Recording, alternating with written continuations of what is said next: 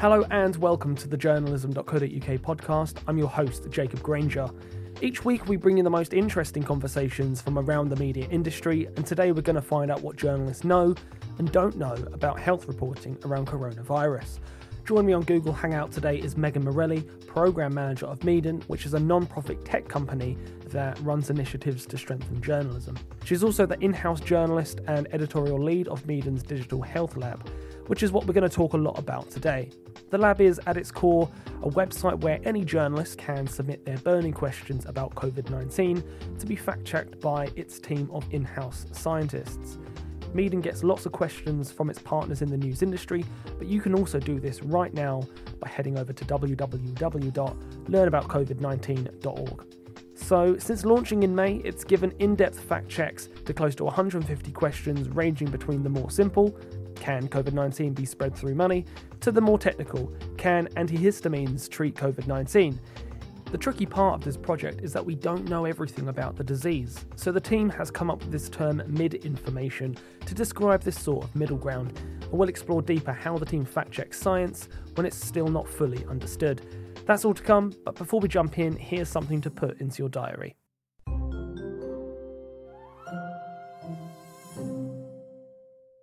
As well as great editorial content, journalism.co.uk provides media training for journalists, editors and other media professionals. On the 5th of October 2020, we are running a storytelling and engagement techniques masterclass led by David Atkinson, an established freelance journalist with bylines in The Telegraph, The Guardian and The Daily Mail. For this course and all the other great courses we run, head over to journalism.co.uk/courses.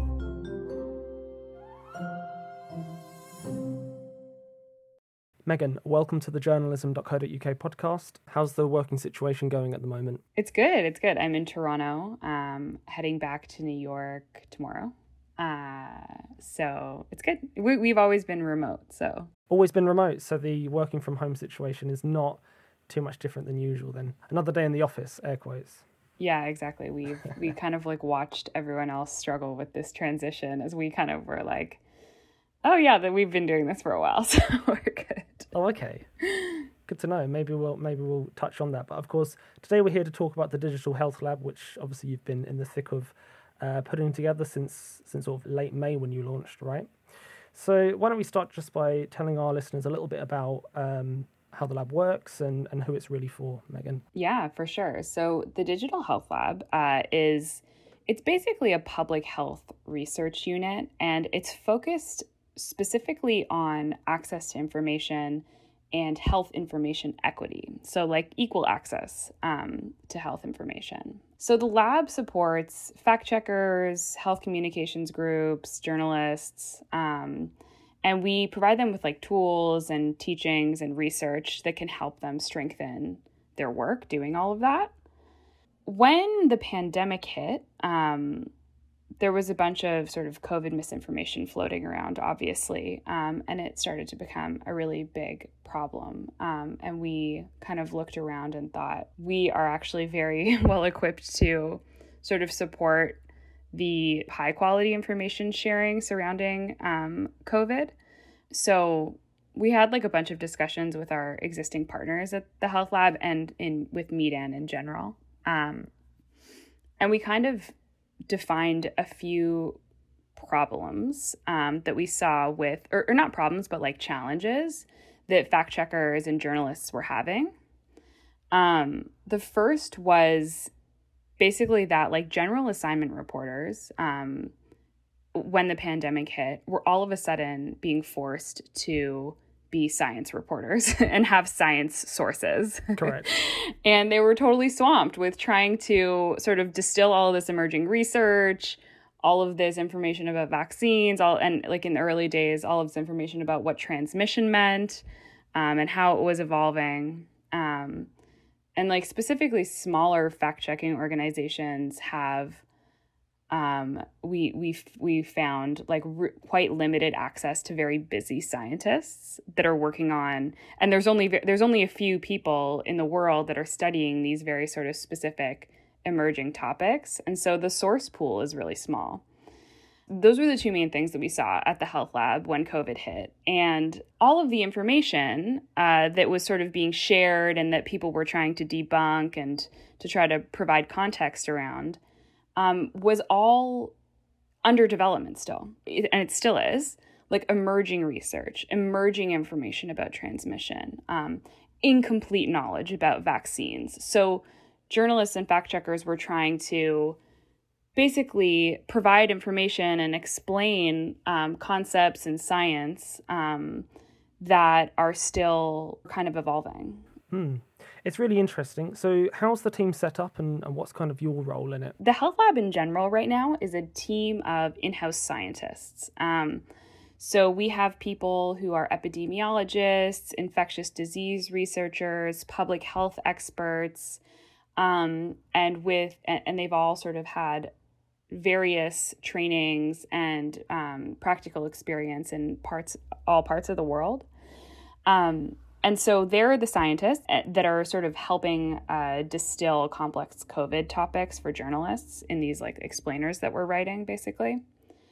And I'm the editorial lead. So I'm kind of like the journalist in-house that works with the scientists on explaining these for our fact-checking and journalism partners and communicating the science in a way that is digestible. What's the remit of the topics that we might see on the website? What are the key topics that you would try to cover? It's almost 100% defined by what journalists and fact-checkers ask us to cover. So each week we have an editorial meeting and we go over questions that have been submitted to us by our partners.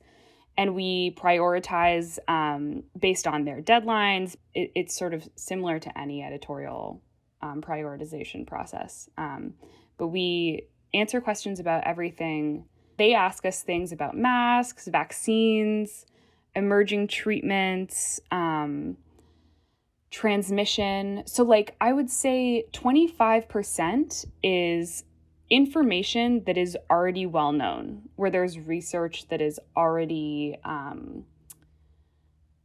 out there and quite definitive. But a lot of the stuff that we cover is this thing that we're calling like mid-information, where it's information that is still evolving. So we try to provide context and be transparent about that as well and explain that for our partners. So these are concretely real-world requested fact checks from the media and journalism industry. 100%. And then second to that, we also, like, I have my eye on the news and our scientists have their eye on emerging research. So we bring ideas to those editorial meetings as well that we can put into the mix as well if we have capacity for it.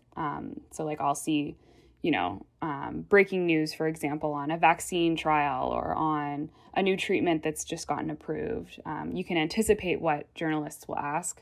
I am interested to dig into the weeds, as it were, of the fact-checking process. Before we dive into that, how is this project funded? Yeah, good question. So we've got a list of funders. We've got Google, Facebook, Omidyar, SIDA, which is the Swedish International Development Agency.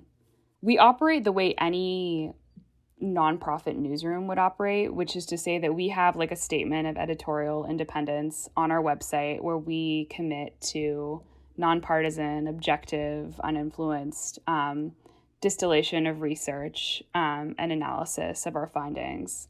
And we will always proactively disclose who our funders are. So I think I did. Oh, the last one that I didn't get is Robert Wood Johnson Foundation as well. Super. Must be nice having a team of in-house scientists at your disposal. Yeah, it's great. It's different. You're used to working in a remote scenario. How does that work when you're have to consistently go back to sources in this way and work with those scientists? It's really helpful. Basically, what it enables is journalists and fact checkers are working on tight deadlines. Sometimes news breaks really quickly, and having in-house scientists helps us meet those sort of rapid response demands. So sometimes journalists will message us and say, like, I need this today, or I need this afternoon. And we have in-house scientists and people that are on call to edit anything, basically as news breaks. So we work with the news cycle that way.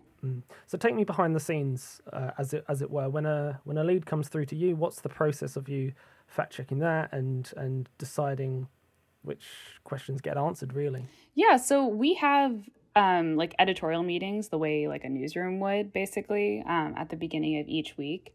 And questions come in from our partners, and we basically go through like editorial triaging, which is this term that our scientists have really brought into the mix of this, and I love using it for this concept, because we're basically going through like a prioritization criteria. So based on sort of essential editorial things, like what's the deadline of the information, how harmful could this misinformation be, basically things like that, where we're trying to answer questions based on how quickly it needs to be responded to, how quickly the partner needs it, how persistent the information is at some point. I love this analogy of the triage, like this kind of waiting room of questions waiting for you in the morning.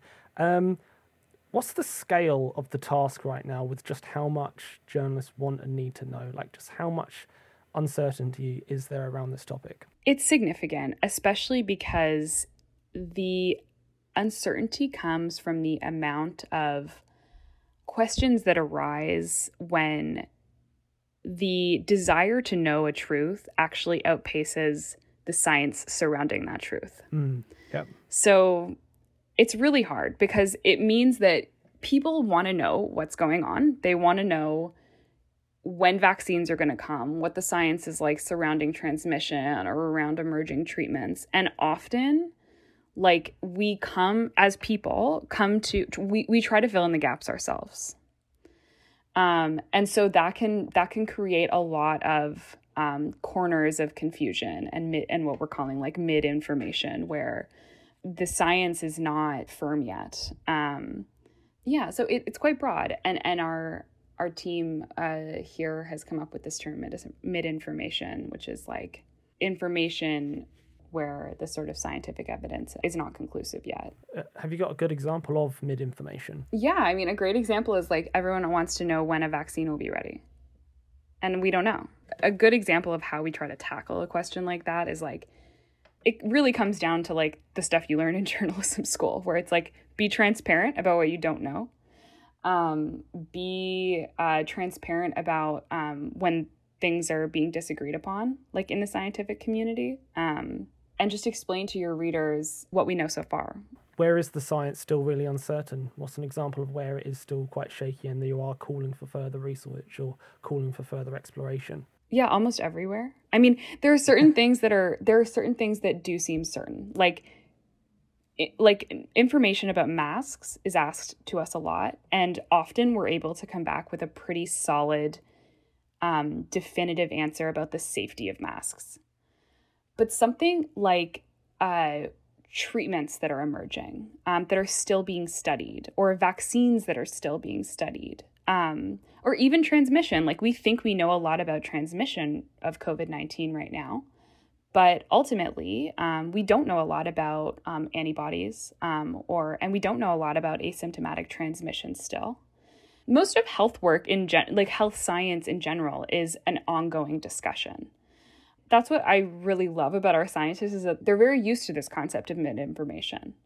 They are trained to understand science as a ongoing sort of research, and always coming to more and more conclusions. So even though certain things like masks or certain things are very well understood, but most of COVID is still not well understood. We're only like however many months into this disease, right? Yeah, I mean, exactly right. I mean, masks, that has a long history of research with it in other cases, doesn't it? So that's why you can lean on that knowledge. Yeah. Masks are not a new thing. The way a COVID vaccine is, or even some of the mechanisms that are being used to produce this vaccine. So there's so much we don't know. But there are certain things that we do know, like a significant amount about. Can't be easy. What would happen hypothetically if later research were to fly in the face of something you'd already published? What would you do? Yeah, that's a great question. So unlike a news story where a piece or a fact check even is anchored in time with like a date timestamp, this information, we aim for it to be living. So we, every week, on top of sourcing new questions from partners and bringing them in ourselves, we also are always updating stuff. So our scientists have an eye on how the research is changing and how the major sort of questions around COVID-19 are evolving. And they update that information. We have a demarcation at the top of each entry that shows when the last modification was. So we're always bringing in like new research. If something significant changes, for example, with a treatment or with a vaccine or new news about how COVID spreads, we're always bringing that into those pieces and marking, obviously, when something's been updated. Research happens so gradually that we haven't come across a situation where an update is like a full 180. That has not happened. If something we wrote came to like a screeching turn, we would tell a partner. But that really has not been the case, just because the information flow has been pretty linear. Do you kind of see a trajectory in terms of where research is headed then? And you can, because you just said you don't often get a 180. If research was heading in that direction, you'd then presumably be able to anticipate that. Yeah, and it's not like one study will fall from the sky and change everything. Like, that's just not how, as the team of scientists has taught me, like, that's just not how science works. Like, it is a building of a body of evidence towards a weight of evidence rather than, oh, like something drops and everything changes. Like, that's just not really how science evolves. So where's the innovation of this fact-checking project? How does it compare against fact-checking that you've done in the past? We are B2B. So we support fact checkers and journalists. We don't see ourselves as fact checkers, but we're here to insert ourselves basically in between this sort of emerging science and the fact checkers that are trying to communicate that science in sort of under-resourced situations where it's like been a pandemic and an emergency, and nobody has, like a lot of places at least, don't have like dedicated science reporters or health reporters. So we situate ourselves in between those two. Like, we're not really writing these for the public, although we write them in a way that's accessible enough that the public could read them and understand them. But our main audience and our main mission is to support journalists and fact checkers. On the other end of the scale, what's kind of like, how technical does it get and how like in depth and in the weeds does it get? Oh, that's a great question. There was one we did the other week about a specific dosage of a specific drug. Like, we get really specific because we're serving the audiences of different newsrooms. And so some places like want to know very specifically. There was one about like Levitop 500 and if it could treat COVID. And I hadn't seen that anywhere. But we had a newsroom ask that, or a fact-checking organization ask that. And yeah, it really gets that specific.